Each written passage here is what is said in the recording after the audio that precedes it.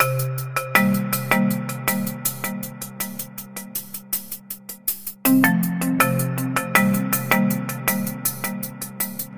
to Therapeutic Perspective. My name is Sarah Dynan, and I will be your host. Each episode, our goal is to educate clinicians on current issues presented in society and feature specialists that can help us to navigate these issues.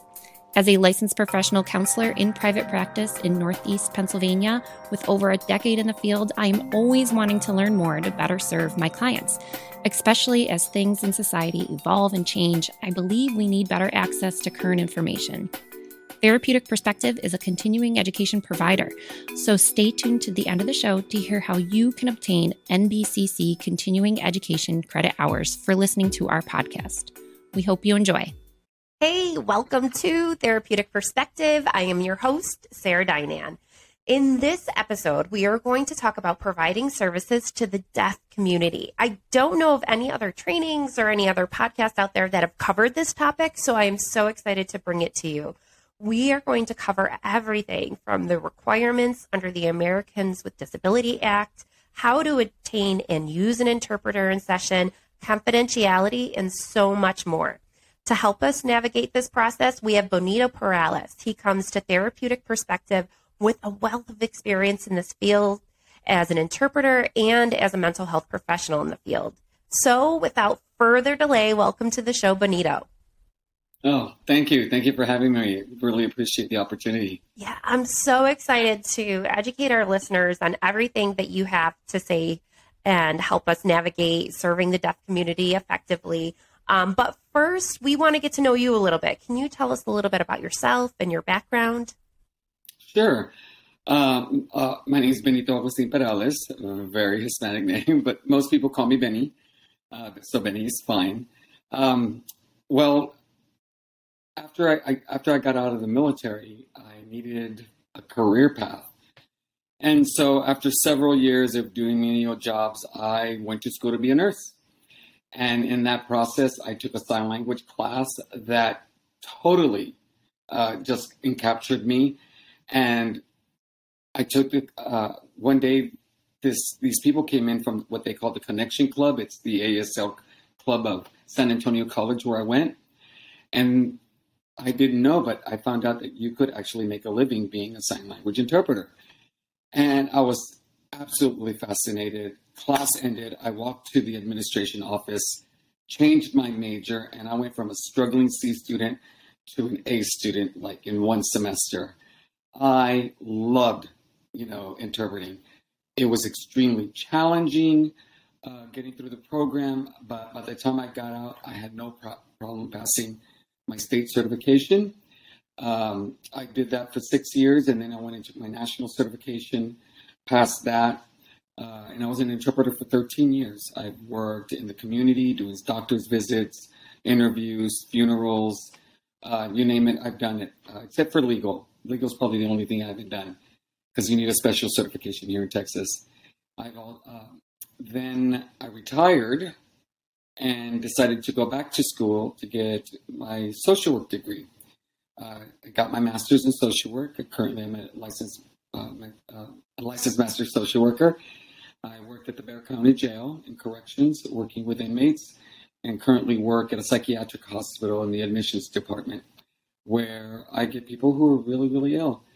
And my job is to help get them the services they need within our hospital. Very cool. So you've had kind of some different career paths, and now you're at this section where you can kind of combine both your experience in working with the deaf community and mental health. And I think, that's one of the reasons why we brought you on, because this unique experience that you have in both fields. And I think maybe what a lot of us therapists are thinking is, well, working with the deaf community is not my specialty, and I simply can't work with the deaf community because I don't know sign language. But what many professionals, I think, may not realize is that under the Americans with Disability Act, this is a requirement to be able to provide services. Can you enlighten us with how this works for us? Yes. So you're correct. The American Disability Act covers deaf communication. providing equal access for people who happen to be deaf.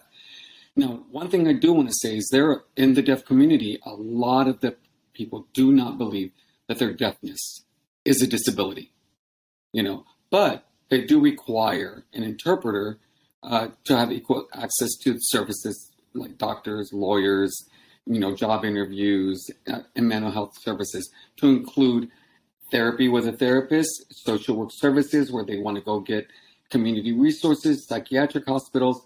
And the law requires these providers to hire an interpreter out of their own pocket, the business's pocket, and it is the professional's responsibility to hire these individuals that will interpret for the deaf client. So under this act, it's a requirement that we are able to provide services, even if we ourselves are not able to do sign language. It's our requirement to find an interpreter and also incur the cost to do so. Can we talk a little bit about, at first, let's kind of start with sign language in itself, right? So here we are, we have a deaf client reaching out to us wanting services.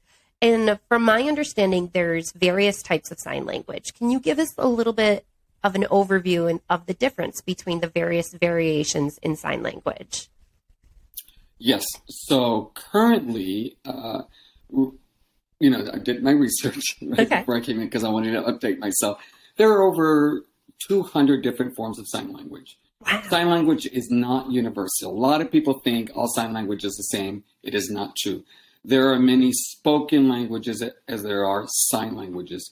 So like Japanese sign language, Mexican sign language, Australian sign language are all very different.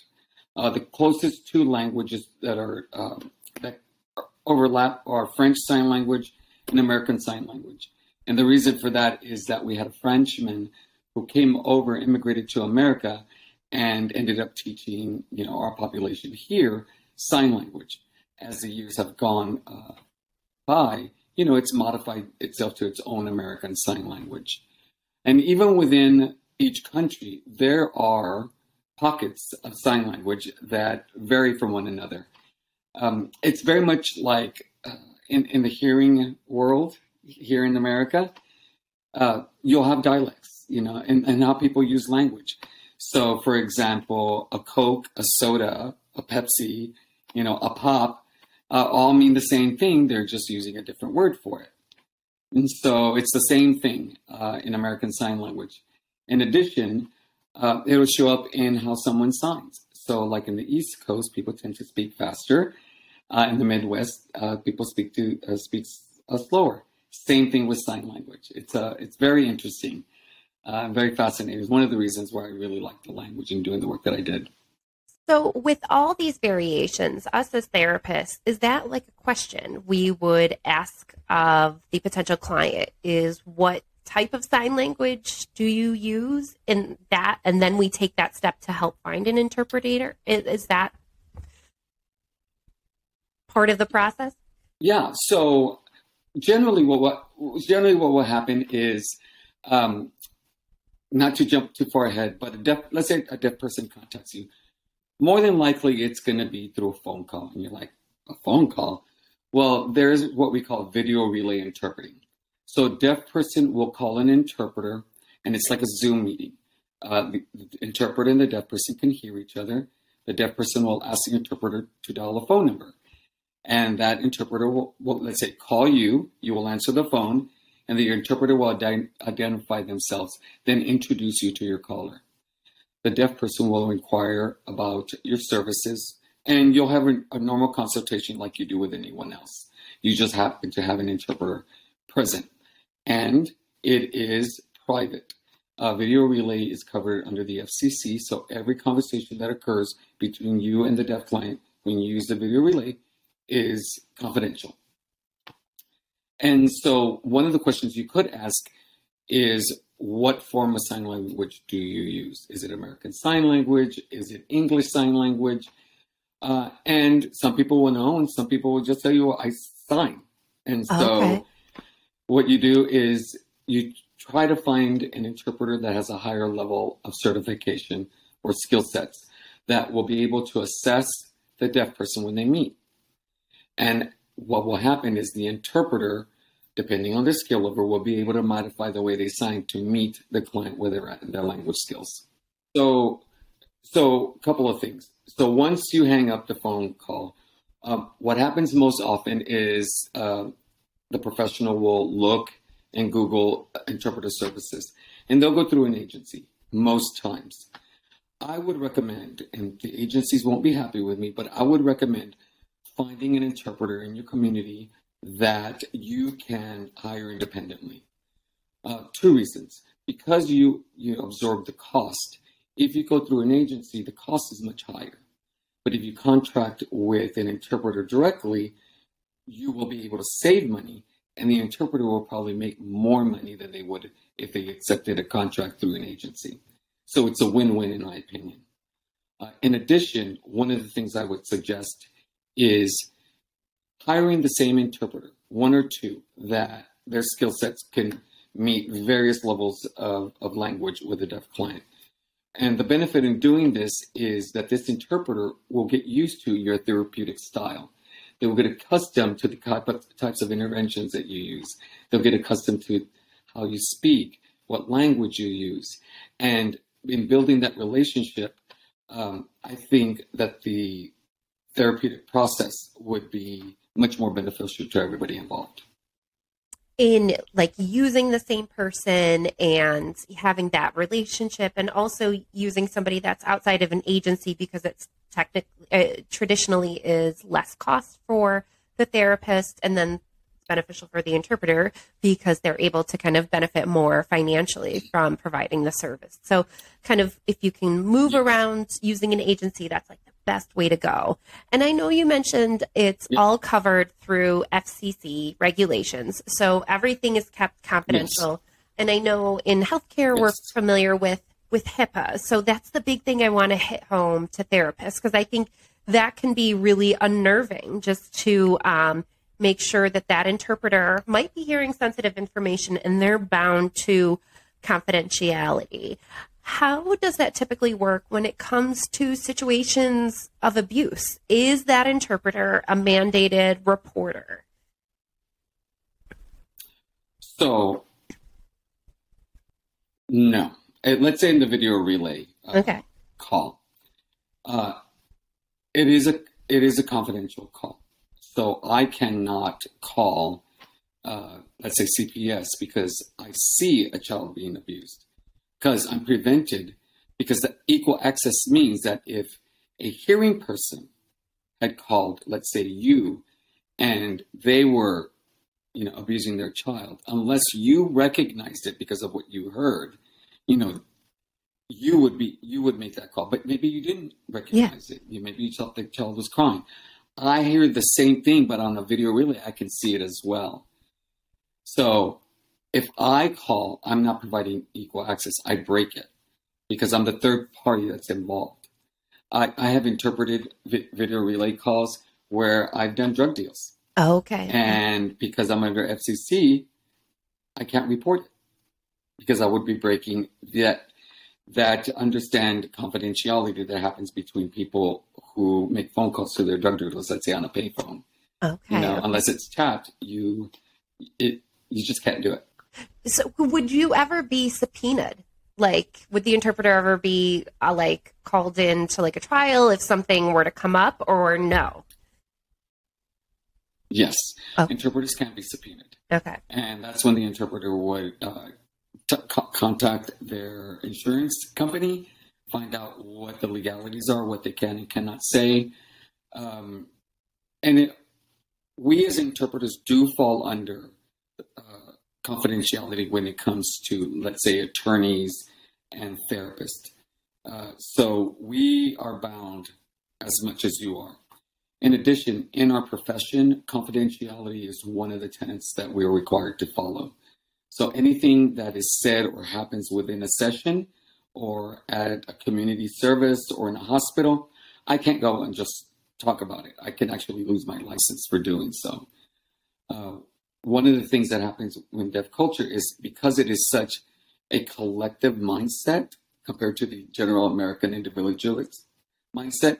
Once somebody finds the information out, it spreads like wildfire. You know, one of the aspects of deaf culture is when you've gathered news that's important about the community or something that's happening in our society, because not everybody has access like we hearing people do. You know, CNN, television, our local news, radio. Deaf people don't have as much access as hearing people do. So they tell each other the information that they feel is really important. It is part of the community. So, you know, that you hear Benny's doing therapy, everybody's going to want to know what's going on. They want to know how they're going to be able to support. And so it's very important for the interpreter to keep things confidential. In fact, we won't even acknowledge someone like we would as therapists in the community unless they addressed us first. I see. Which I think is really reassuring for therapists who are new to this process, is to know like how highly regarded confidentiality is and how protected our clients would be in that case as well. Do you think in hiring an interpreter, is it a requirement to have the interpreter be of the same gender or same age of the client? Is that something that's important or something that we should consider when looking for an interpreter? Yes, I personally think it's very important for a multitude of reasons. One is, let's say somebody's coming in for therapy. Having your client happens to be a man, and they're having intimate relation issues. It would be very uncomfortable to talk about that in front of a woman. Okay. Yeah. In addition, having a woman who's your client who's having issues with domestic violence, having a man present would be very uncomfortable. Someone who's been raped, somebody who's dealt with military sexual trauma. Having the same genders just works better. In addition, we have a perspective of the world and our roles generally as a man and as a woman that the interpreter kind of understands and can interpret appropriately culturally as well. If you do video relay, I think it's important as well. I'll give you a simple example. When I interpret between two teens who are in love with each other, you have a young deaf lady who's telling her boyfriend she loves him, and he hears my voice. It gets really quiet very fast. And so I have to let the deaf girl know, hey, just so you know, he's hearing a man's voice. It's a little awkward. Then she gets it. Okay. And so then we get a female interpreter. So it really does make a difference.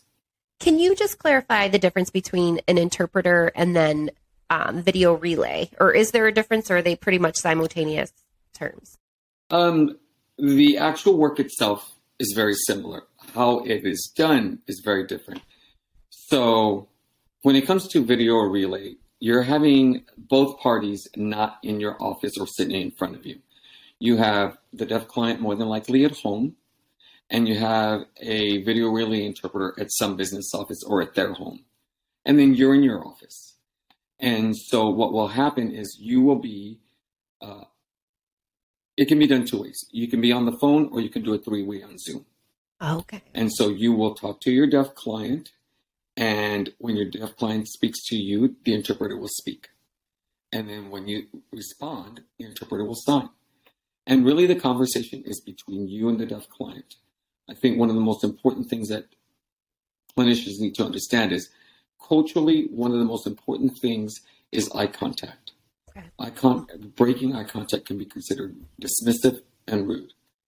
However, as clinicians, a lot of us take notes. So what you need to do is you need to be able to set up what the process is going to look like for the deaf person, letting them know that I'm going to be taking notes, I will be breaking eye contact, and the importance of it is and then you give them the reasons. Because normally you wouldn't break eye contact. So that's just one of the things that would occur. When you're in person, you'll have your deaf client in front of you. Ideally, you would want the interpreter by your side, because it will be easier for the deaf client to just look to the right, look in you, to the interpreter in you. It's just that fast, compared to looking at you, you speak, and me looking at the interpreter, and then me looking back at you. It takes a lot of extra time. It does. And you'd be surprised how much time it takes to do the interpreting process. So generally, you'd like to, if you do a 50-minute session, you might want to do a 75-minute session, because it does take that much longer due to the interpreting process that occurs. Yeah, so it's important to kind of allocate for that when we're doing our scheduling, is to know that it does take a little bit longer with the interpretation process, and to make sure that our clients are, getting what a person of hearing would get. They would be entitled to a 50-minute session, and so you want to be able to give them that same time.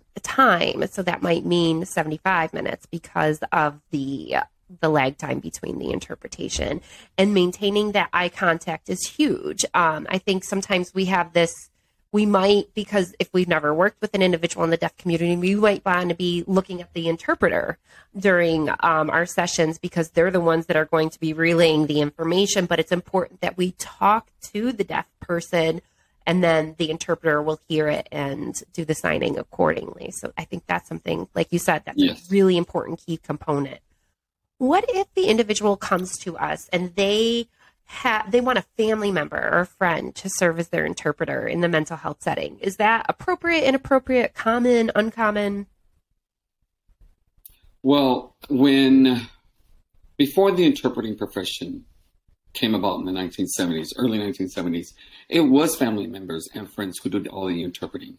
And I'm talking about children that would go to the store or to the doctor and would interpret between the client and the doctor, or the attorney, or the bill collector, or whoever. But as time has gone on, that still tends to happen outside of services, where a family member or friend will go to the store, they go to the restaurant, and they'll do the interpreting. But when it comes to a professional setting of any kind, a family member should not be interpreting. It's like having a doctor do surgery on a family member. There's just so many conflicts that can occur. In addition, and I'm using therapy a lot as a reason, but let's say in getting community services, mom brings her daughter, and they're asking mom all these questions, and some of those questions can be very difficult for the child to hear, or may feel uncomfortable interpreting. That child may not interpret the whole meaning, the whole message, because they're uncomfortable doing so. So the professional is missing that information. In addition, if you're doing therapy, and let's go back to domestic abuse, and you have a family member, maybe mom, maybe a child, and they're talking about the abuse, that's really hard to interpret. So it can cause secondary trauma to the family member. Yeah. In addition, they may think that's too private to share, and won't tell the therapist what mom just said, or dad just said, or sister just said. So it is best not to have a family member. It just creates too much conflict. In addition, there would be an alliance between the family member and the deaf person, which can impede the therapeutic process. I see.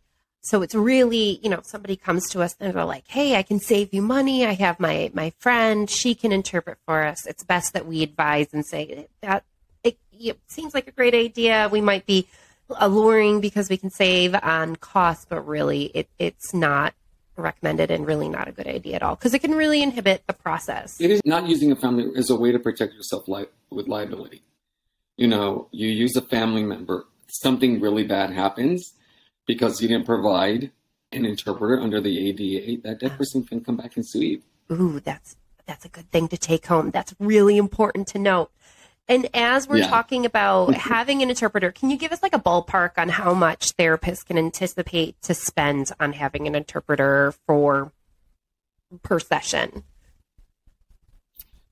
Okay, so that is going to depend on several factors. So when looking for an interpreter, you're going to want an advanced interpreter. You're not going to want somebody who's been interpreting for a couple of years in a mental health setting, due to the nature of the language that you're going to be using. There's a lot of jargon in what we do. And there are different tiers of interpreters. So we have a national certification. We also have various states that provide certification. So here in Texas, we do have 3 levels of certification. We have a basic, advanced, and a master. Here in our state, it is recommended to use an advanced or master certified person. Each tier gets paid differently because of their certification, plus their years of service. So if you go through an interpreter, it can be $25 to $75 or more an hour, with a 2-hour minimum. In addition, if you go through an agency, it would be significantly higher. Agencies really don't share what they charge. So that's not really something I would be able to really tell you. But I do know interpreters that get paid $30 to $50 an hour through an agency. And so that's not including the cut that they have to take for their business and profit. I see what you're saying. So on average, you're saying 75 to, what would you say? I'd say a minimum 75 to 100 if you're going through an agency. That's why I recommend finding an interpreter that you can contract with independently. Okay. It'll save you a lot of money. And when you say minimum of 2 hours, does that include like 2 sessions? Like minimally you use that interpreter for 2 sessions, or is it 2 hour, like are they anticipating using them for 2 hours one session? Here in Texas, so I'm going to speak for Texas. Here in Texas generally is, it's a 2-hour booking. It doesn't matter if it's a 15-minute meeting or a 3-hour meeting. It's a 2-hour minimum. And if the person doesn't show up, the interpreter still gets paid. There has to be a 24-hour cancellation for the interpreter to be able to find work. And it's just like us. If we don't have 24 hours, we're losing out on money because what's the chances of getting that slot filled? Yeah. So it's the same for the interpreter. And that would include drive time. I see. Because interpreters have to go from one point to another. So it incorporates that drive time. If you work with an interpreter independently, that's negotiable. I see. So you kind of have a little bit more flexibility, you would say, if you do use an independent contractor. Yes, because both of y'all can ask for what you need and also be able to put boundaries on what you're willing to do. I see. And so when it comes to scheduling, right, is that something, do we schedule with both the interpreter and our client? Or do we start with the client and then the client kind of works with the interpreter for scheduling? Like what's the appropriateness of that part of the process? That falls on the professional to manage. So you will ask the deaf client what times and days they're available. If it were me, I would ask for 2-3 days, 2-3 times that would work for the individual. Then I would contact the interpreter or the interpreting agency and say, I need someone during this time frame. Do you have someone available? They say, yes, I have your second choice. I do have it available. You let the deaf person know that you're confirming on this date, you will have an interpreter, and it's taken care of and both people meet. They generally will meet early, especially if it's their first time, so they can have a conversation so they could see what their language styles are. Having this conversation with the deaf client is very important for me because it does a couple of things. It allows me to assess their language so I can meet it. 2, it allows me the opportunity to build rapport, which gives the deaf person a chance to see if they trust me or not, or if my skills are good enough for them, because they're going to end up coming to you and letting you know, I want a different interpreter, or this interpreter will work for me. So that meeting before the session is really important for both parties. Okay, so you kind of, as like we therapists, we do like a consultation call, to make sure that an individual is a good fit. It's almost like prior to the session, the interpreter and the deaf client would also kind of have a consultation call to make sure that they're a good fit for one another. Yes, and you can have a nationally certified interpreter who has a high skill level work with a deaf client and have a very difficult time, because everybody has their own signing style. I've interpreted people that I think are so easy, but my colleague who has a higher level of certification and more years of experience struggles with. Because you never know. It's like speaking to somebody who comes from Ireland or some other country and they have a really thick accent. Sometimes it can be a challenge to understand what's being said, even though they're speaking English. It works the exact same way in sign language. That's fascinating. I love that you use that analogy because I was actually just down in Nashville and I had a really hard time sometimes understanding that Southern drawl. So I get it. That's kind of the same thing when working with individuals in using sign language. Sometimes those differences can really make or break your ability to help them interpret. Yes. Are there, like, I know you kind of hinted at earlier on in the show of what a tight-knit community the deaf community is, and kind of news travels fast because they're their only lines of communication. Like you said, they don't like watch CNN or other popular news stations that we of individuals who can hear take in. So are there other cultural considerations that's important for therapists to know about the deaf community? Yes. So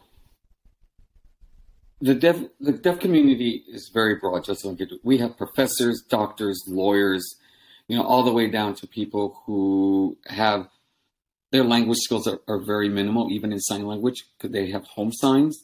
So having an interpreter try to interpret for somebody at home signs is not going to go very well. You actually have to bring in a deaf interpreter to interpret between the deaf client and the interpreter because they know the language.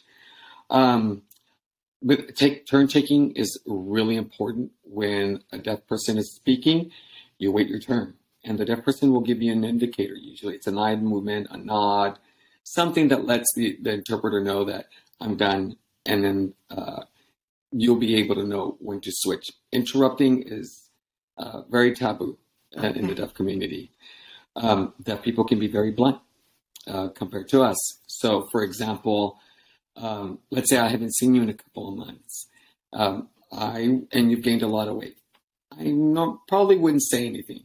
A deaf client will be like, "Oh, wow, you've changed. You've gained a lot of weight lately. What's been going on?" They're just very blunt to the point. And so maybe, your client will come in and say something that throws you off. Culturally, it's appropriate for them. It's not appropriate for us, but it's appropriate for them.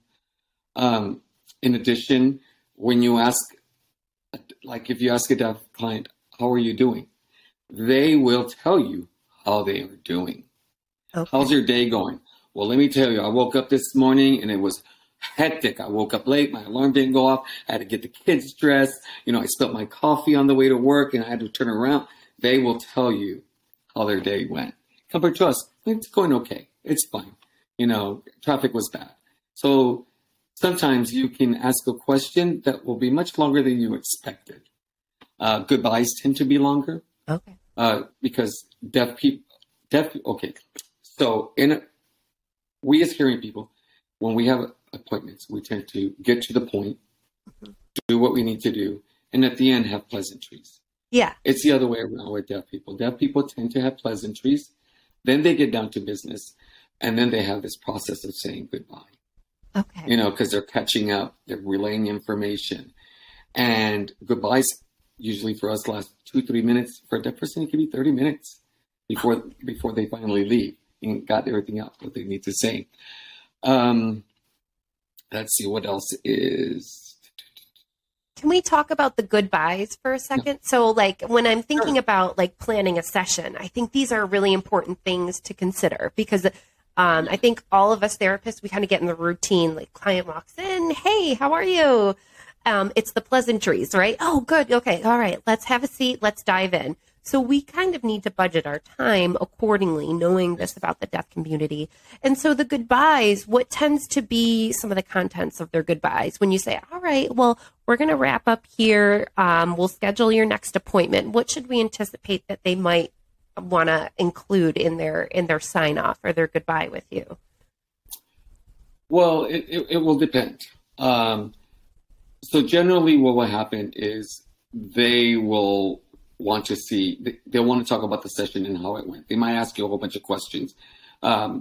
If you ask them, so what are you going to do the rest of the day? They're going to tell you what they're going to do the rest of the day. However, one of the things that you'll want to do right when you start working with a client is really, like I mentioned before, setting up the process for interpreting and working with your client, letting them know that you're going to be breaking eye contact. letting them know that you're going to finish on time.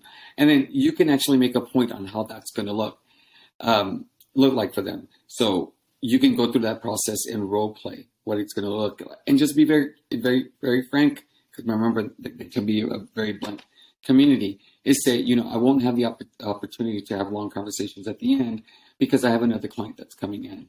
But if you need to contact me, before our next session, then you go through your normal spiel that you would with any other client. Well, what will happen is probably the interpreter and the deaf client will be outside your office doing those long goodbyes. That's usually what will happen. Yeah. I see. So we as therapists, it's important to kind of note that we are very detailed into the process. I'm thinking, like, as you're talking, I would maybe say to a deaf person, okay, about 10 minutes before our session ends, we'll start talking about key points from the session, homework to do in between now and the next session, and any other like final thoughts that you have. That would be something that we'd explain to them as to how timing would even go, like giving them those markers. And when you do that, then you have to say, and then we're just going to have to stop. Okay. We're going to have to stop because I have another person that's going to be coming in. So you have to be very clear that we're stopping. Okay. Otherwise, you may end up staying longer than you expect. Okay. One thing I do want to mention culturally as well is that deaf people tend to be very animated, have really strong facial expressions, and will make vocal noises. Okay. And it can be, for some hearing people, off-putting, especially if they're really exaggerated or if the vocal noises tend to be very strong. But we have to understand is that this is how they communicate. This is normal for them. And even though it may be off-putting for some of us, it is something that, it's like a client that has a certain thing that they do that can be just a little annoying. Yeah. We work with it. Yeah. It's who they are. It's incorporated in their being. So they will not modify it for us. Because why should they?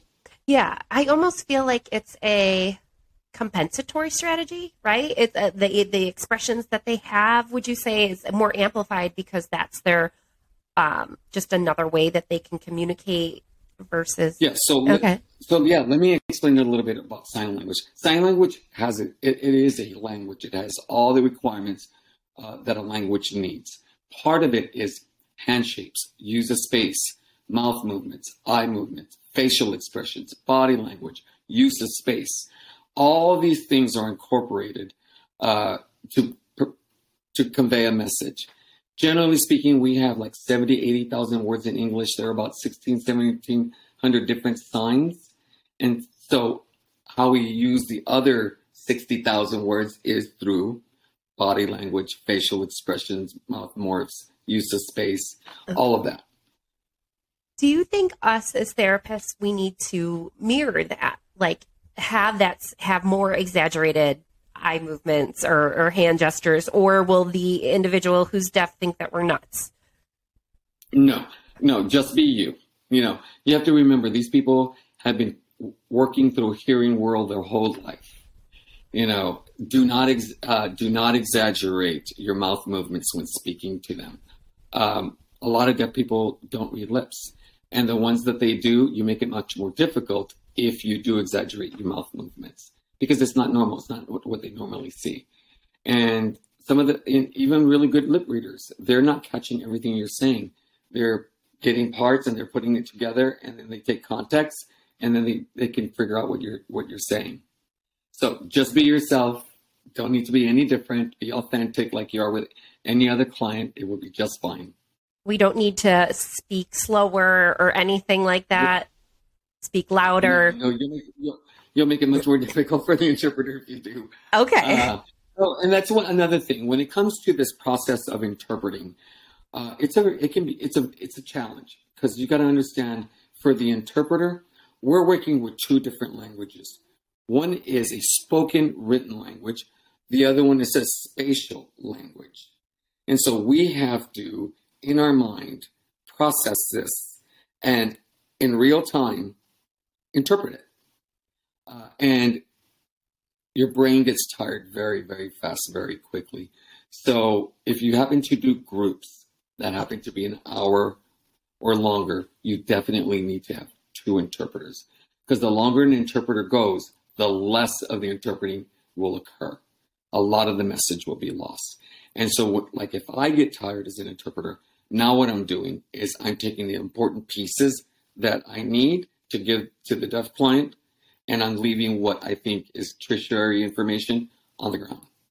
Okay.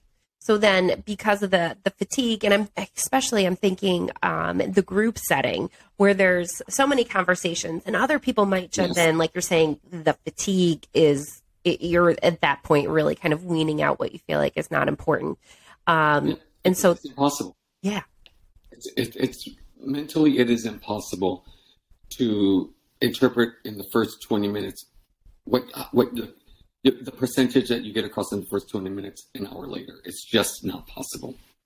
Okay. So 2 interpreters in the group setting would be an ideal situation. Yes. If you're having a session with a couple or a family session, and you know it's going to be an hour and a half, 2 hours, you need 2 interpreters. Okay. So that's important to know, therapists. I hope you're listening to that part of it. Family therapy, group therapy, couples therapy, you really need 2 interpreters. Yes. Are there any diagnoses, like as we're kind of honing in on the culture of the deaf community, are there any diagnoses that are more prevalent that you would say, like what are the common issues that an individual in the deaf community might come to session for? Well, so deaf people have the same diagnosis as the hearing population. There is no DSM for deaf culture. Okay. It's all the same. It will present itself in a spectrum. And so I don't think there's anything more prevalent in the deaf community that there's in hearing. I could be wrong. Mm-hmm. I haven't done that kind of research, but I don't think there would be. So you'll deal with deaf people who are depressed, anxious, who have PTSD, who have schizophrenia. Personally, I don't work. So I want to be clear to the audience. Yeah. I had an interpreting history and I have a social work history. I have not combined the two. In my new profession, my passion isn't working within the deaf community. I'm here to be able to talk about how both worlds work, how they overlap. So I don't have the answer for that question. But there are interpreters who specialize in working in the mental health field.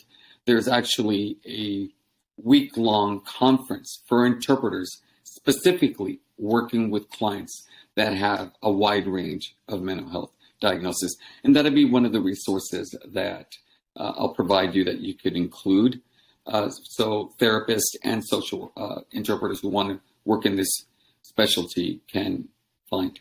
Yeah, absolutely. And that's exactly what I kind of wanted to hit home on. A couple episodes ago, we did one on disability and serving individuals with disability population with Melissa Strickland, right? And I think sometimes we as therapists think that they're coming for services because of their disability. And that's the important part that we have to remember, that their disability, like whether they are deaf, whether they are blind, whether they are in a wheelchair, might have no bearance on them coming to therapy. They could be just as have anxiety and depression, just as somebody without a disability could have. We have to serve them in the way that we would serve anybody else and not think that they're coming to us because their deafness is causing them emotional distress. So I think that's exactly what I want to hit home. And just as you were saying, there's not a separate DSM for individuals in the deaf community.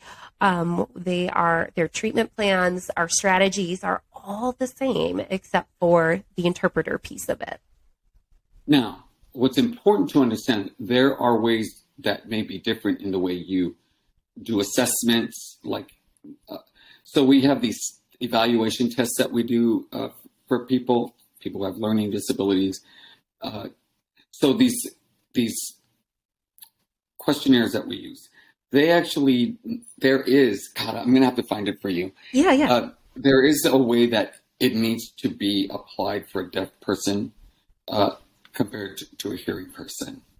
It's because culturally it is different. Remember, when it comes to sign language, there is no written form. Mm-hmm. Yeah. And so you can't take an assessment and apply it to a deaf person in the same way you would a hearing person, because the language is so different. I will work on finding those resources for you. I remember it's back in my filing cabinet somewhere. Yeah. But I'll find it for you. Make sure that it's available for your listeners. Perfect. And we'll include that on our website so that you guys can have the link to kind of find more information on that component of it. What is the prevalence of interpreters? Like we're recording this show. Me and Shonda live in like rural Pennsylvania area. Could you give us like an idea? Is it difficult to find an interpreter, or are they out there and we just don't know? Okay, so we do not have enough interpreters to meet the need for our clients. There just isn't. The vast majority, and when I say the vast majority, I'm talking like I suspect around 80% or higher of interpreters are female. So finding male interpreters who work with a male client is really challenging. And so that's one of the reasons interpreters get paid as well as they do, because the demand is so high, for interpreters. And I lost my train of thought. Give me a second. That's okay. Oh my gosh, I lost my train of thought. So there are not enough interpreters. And so that's why, okay, I remember now. Okay. So when you make an appointment with a client, sometimes we need to cancel those appointments. But you have to realize the challenges for that deaf client and getting a new appointment. Sometimes we can schedule for the next day for a hearing person. That's not necessarily going to happen with a deaf client because there's not enough interpreters. The likelihood of finding another interpreter the next day is low. And so what happens is you have a client in social services that needs food stamps.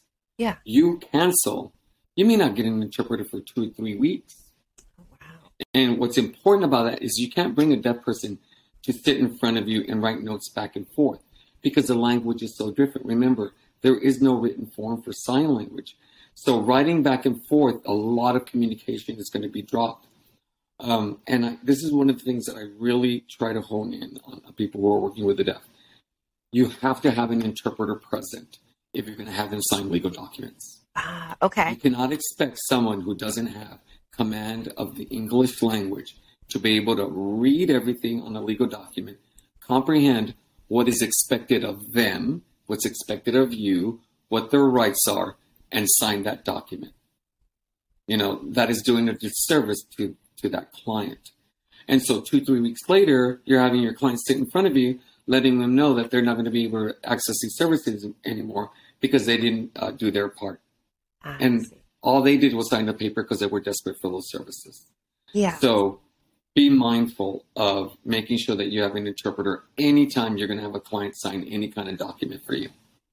So essentially, it would look like us sending our intake paperwork and our policies and procedures to the individual who's deaf, and then have the interpreter read them, interpret the document to them, and then they sign. Yeah, it can be done a couple of ways. So you can have the interpreter present, have the interpreter read and sign. You can just explain the documents. The interpreter will sign it. And I just had a thought. I don't know how this would work, but you could probably have an interpreter sign all the legal documents. Oh, okay. If they could be like the power of attorney. They'd have a recording. So when you send your legal documents, you would send that video as well of them signing what the legal document is. Then they can sign it. I see. Okay. Yeah. So there's ways to go about it. But as therapists, we can't anticipate us sending our paperwork and having, even if the deaf person sign it purely because they want access to services, we can't assume that means they know our policies and procedures. They could just be doing it because they're desperate for services, but we really have to services. Another thing. Yeah. So let's say you do send it to them. Okay. When you meet with your client, you're going to ask a few questions you want to ask. Did you do this by yourself? Did a family member help you? Did you have a friend who knows sign language explain this to you? And then what you do is you go over it. You generally will go over it to see if they really did comprehend it. With the interpreter, did they comprehend what was being said? Then, like any adult, you just have to trust that the deaf client is telling you that, yes, I understood it. Then you have to trust them. Good. And I think hopefully a lot of us therapists, we kind of go over those things anyway, just as you would for that first session to say, okay, I saw that you filled out the paperwork. I just want to review confidentiality and cancellation policies and those types of things. Yeah. Do you think also in serving the deaf community, it seems like once you work with an interpreter and work with a deaf person once, does it get easier? Do you kind of find your rhythm? Do you kind of get used to the process, would you say? I think you do. Okay. At first, it gets uncomfortable. For example, don't look at the interpreter. Okay. When they're speaking, because it's not their voice. The deaf person is the one that's speaking. So you need to be looking at the deaf person. As a hearing person, we will want to look at the interpreter. One, it's fascinating. It's interesting. They're making a lot of movement and they're speaking. As you start working with the interpreter, you'll get accustomed to them being there, but not really being there. And you'll be able to stay focused. You'll get used to the timing that occurs between the interpreting process that goes back and forth. At first it'll be awkward, not knowing, okay, is it my turn? Oh, okay. And then you go. You'll get used to that process. And you'll get used to your client. And when they stop, you'll know when they stop because you've seen it enough times. So you'll get used to it. You'll get proficient. I think it'll happen naturally. You kind of you find your rhythm to it. Yes. Yeah. You'll get used to it. And I heard you talk about licensure. Like in mental health services, we can only service clients in the state that we are licensed in. Is that the same for licensed interpreters? Can you only service clients in Texas, or could you service clients in Pennsylvania? Like, how does that work for you? It depends on the state. Okay. So, we have a national certification. So if you get your national certification, you can interpret anywhere. But in Texas, I'm certified, let's say, through my state board. Then really, I should only be working here. But other states will use you anyway. It depends on the agency and the rules within that state. Here in Texas, we do have people who have let their certification lapse or have never gotten certified and will interpret. They don't get paid a higher rate. A lot of us don't like that because the quality control, it really doesn't work towards the advantage of our profession and the client. Not saying that some of these people were not certified or not proficient. It's just we want to make sure that a professional is actually doing the work. Yeah, that quality standard. So I would suggest that you go to look to see if there's a state organization in your state for interpreters. If there is, they'll have a website. They will have what interpreter levels they have. It might be 1, it might be 2, it might be 3. And usually there'll be a recommendation of what type of level of interpreter you should have based on the study. So if you work in a school system, they might say a level 1 basic interpreter. If you're working as an attorney, with an attorney or in the court system, there might be a special certification for legal interpreters. So the website should tell you.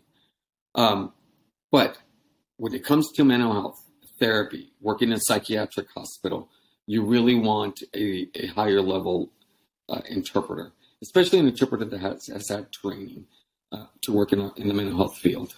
Okay. So those are some important and key points to look out for. And I think just in our field, we put individuals that have proper certifications, proper licensure at a higher level. We also kind of do the same thing where people that are are working in the mental health community without the proper education, although they could be doing a great job, we also advocate for standards of quality of care and training. And it seems like it's the same thing within the interpreter community as well. Yes. So one thing that you might want to know is the interpreter a good fit for your client? One, you want to know if they're a good fit for you, and you'll figure that out quickly. But are you going to ask the interpreter, the deaf person right there, is this interpreter working out for you? Probably not. Okay. So you'll want to do a video relay call and call them at home. Hey, I just wanted to double check, how did you feel about working with the interpreter that we have? Do you feel comfortable with that interpreter?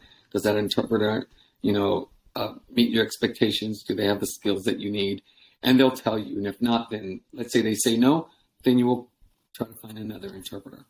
Yeah, that's a good point, because we're not going to be able to, it would be kind of inappropriate to do that with the interpreter present. So you want to do it over a video relay call. Yeah, it would be better. I mean, you could. Yeah. Like for me, I don't take it personally. If they asked that question, the deaf person was like, I'm really struggling to understand Benny. I'm like, okay, well, maybe I can find somebody to replace me. It's not a problem. The goal is making sure that their needs are being met. Yeah, absolutely. Absolutely. So if you're not sure, or if you didn't get that feedback in session, kind of looking towards like another individual or a video relay to kind of get that feedback to make sure that it's a good fit for them. Yes. Throughout the show, we've mentioned some resources that we'll be putting in the show notes that you'll provide us with. Are there any big resources that we need to pay attention to, like any governing agencies that would be great resources for therapists to access when serving the deaf community? So the first one is you really want to go over the ADA and what's required in working with deaf clients. Two is great resources would be your state certification board, the Registry of Interpreters for the Deaf, the National Registry Board. There is a national organization for the deaf that would be a good resources. Gallaudet University is actually a university for deaf students. Okay. It's the only university in the United States that specifically deaf professors, deaf counselors, deaf administrators. I mean, it is this all-encompassing world where deaf people can go and get college degrees. And then I'm going to include a website of this woman. I forget her name right off the bat. She is deaf. She gives a TED Talk, and she just gives you a general idea of deaf culture and what it was like for her and what's important within deaf culture. And so that would be great to see someone sign and hear someone interpret what she's signing. Okay. And then you also get real world knowledge of deaf culture and the deaf world. Yeah, so I'll be including that as well. And then I'll include a couple other resources that I think would be beneficial as well. Okay. So I think that TED Talk would be really insightful for us to kind of see how the interpretation works, and also to hear somebody from the deaf culture talk about their experience and being in the community. Yeah, it's a really, really good TED Talk. It's really good. And the university that you were talking about, can you say the name of the university again? It's Gallaudet University. Where's that located? It's on the East Coast. It's on the East Coast. I believe it's Washington. I should know this. My interpreter friends are going to kill me for not knowing this. But it's the first deaf university in the nation. My deaf history is killing me right now. That's okay. That's okay. We'll look it up. We'll have the link on our website. I'll include a couple of books as well on deaf culture that I think would be beneficial. Perfect. And when we were talking earlier before the show, you were saying that, okay, if you're a therapist and you serve like one deaf person and you do a good job, it's going to travel like wildfire. Is that? Yes, it is. Yeah. Remember that network that, it goes through the grapevine. Everybody finds out very quickly. Once a deaf person has a very positive experience with someone, they will go back and they will tell their community, you need to go here. This is the person you want to go to. So let's say you run a business, and let's say it's hardware, and you know some sign language, and you're friendly and you can communicate even at a very basic level. deaf people will love that. They will tell everybody, you got to go see Sam. He's great. He knows sign language. He was so nice. He helped me, and then everybody finds out. Same thing. If you're a really good therapist and they feel confident in your work, it will depend if they want to divulge the fact that they're going to therapy or not. Mm-hmm. But if you're a good therapist, people will find out. It's the same thing with an interpreter. Oh my gosh, Julie is a great interpreter. You're going to want to use her. I see. And interpreters will know about Julie and how Julie's really skilled. Yeah. So I think, it's important for therapists to know that, if they go through this process and it might not be like a once and done, I met with a deaf client, but it could travel like wildfire. And then before you know it, you could have many clients coming from the deaf community because of that tight network. Yes, you can. Mm-hmm. And I will tell you, we do not have enough therapists who provide services for the deaf community. We just don't. I wish we did. Mm-hmm. The need is there. Okay. The need is there. We're just not. And I think us as therapists, like, we could do our due diligence by putting things on our website that let clients know, hey, we can service you. Please reach out to us. Is there anything that you feel like we could include on our profiles or on our websites to attract more individuals in the deaf community? You can actually hire somebody to actually, on video, let the community know, hey, my name is so-and-so. It's like an About Me page and the services I offer, just on a separate page, and it's a video. So instead of them having tried to read a language that they may not be proficient in, mm-hmm. they can see very clearly that you offer services, what kind of services you offer, and to contact me. I love that. So even just on our website, having like a standard message with the interpreter on there is a great way to communicate. Hey, we're here to help you. This is what it would look like. This is what we offer. Yep. And okay. And I don't think I mean, that's great. Yeah. I don't think I've ever seen a therapist website with that feature on it. And I haven't either. Yeah. So we need to start. There's a few, I think we have one or two people here in San Antonio that sign and offer services, but it's a handful in the whole state, I think. Okay. So what you're saying is like the therapist signs. Yes. During their session. Like, I would be one of the few that could offer services if I signed, but that's the people I will end up working with are people who are terminally ill, who are chronically ill, people who are dealing with grief. That's where my passion lies. Okay. So if I do have a deaf client that's dealing with that, I would work with them. But that's not my niche, is working with the deaf community. Even though people are like encouraging me to do it, it's just not where my passion lies. Not where your niche is. But I could see, as you were explaining on the show, like, we as therapists might know American Sign Language, but you really need an interpreter that kind of knows all of the languages, knows how to kind of assess the client's sign language skills, I would say. Yeah, and so generally it's two main ones. It's either English Sign Language or American Sign Language. The difference being English Sign Language is structured in English pattern. So I'm going to the store to buy some cookies. I will sign that in English compared to Store Me Go buy cookies. Okay. In ASL. It's very different. The message is the same. And some of us can proficiently go back and forth. Some of us not so much. Some of us are stronger in one area than another. And then everything in between. And so really the interpreter will be able to kind of figure it out very quickly. But if you know that your deaf client signs in English Sign Language, that's what you'll want to request in an agency or ask the interpreter if they're proficient in that language.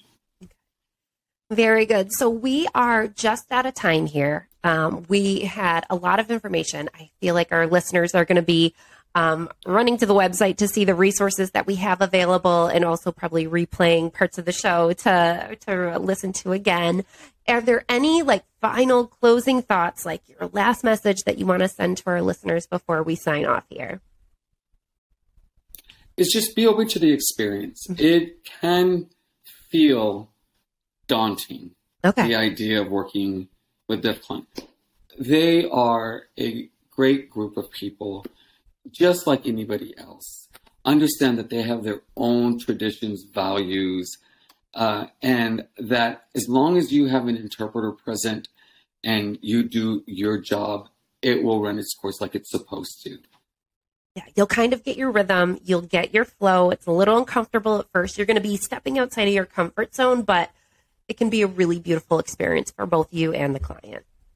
It can. It really, really can. Awesome. Well, Benny, thank you so much for coming on the show. I know my mind is filled with so much more information now than I have ever had before on working with the deaf community. I'm so glad that you reached out to us to have a show on this, because like I said at the top of the show, I don't know any other shows that have talked about this. And it's something that we need to talk about because the need is there and we're not servicing our deaf community as we should. So hopefully this message gets out there to fellow clinicians to advertise for services more, make some accommodations to better service the community, and hopefully we'll have more providers. That would be great. That's the goal of this whole interview. Yes, absolutely. Well, thank you so much for listening. Stay tuned to the end of the show to hear how you can obtain continuing education credit hours. And we'll see you next time on Therapeutic Perspective. If you listen to the podcast and you would like to obtain continuing education credit hours from NBCC, please check out our website at therapeuticperspective.com. You will first need to click on the show that you just listened to, then the Take This Course button. From there, you will complete the payment process and attest that you listened to the show in its entirety. After the payment is processed, you will take a 10-question quiz, followed by an evaluation so that we can better serve you. After these steps are complete, you will be given your certificate, which can be printed or stored on your therapeuticperspective.com account. If you need any help or support in the process, please email us at therapeuticperspectivepodcast@gmail.com.